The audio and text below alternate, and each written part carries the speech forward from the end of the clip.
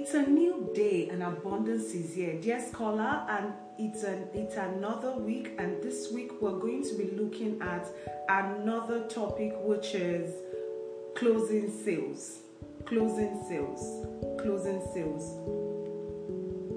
When it comes to closing sales, there are a number of things you need to bear in mind, and the very first one here is emphasize benefits over features.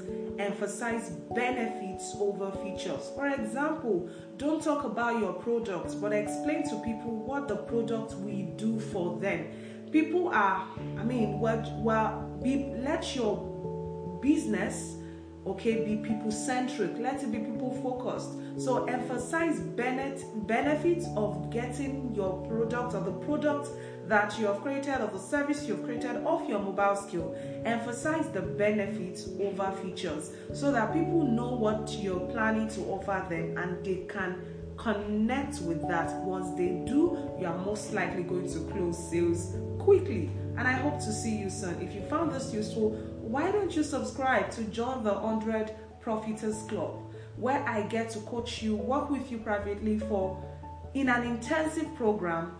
Go to bisolamiriam.com/100 Profiters Club to learn more about this program, and I look forward to seeing you there. Bye. Abundance is here, there is no lack.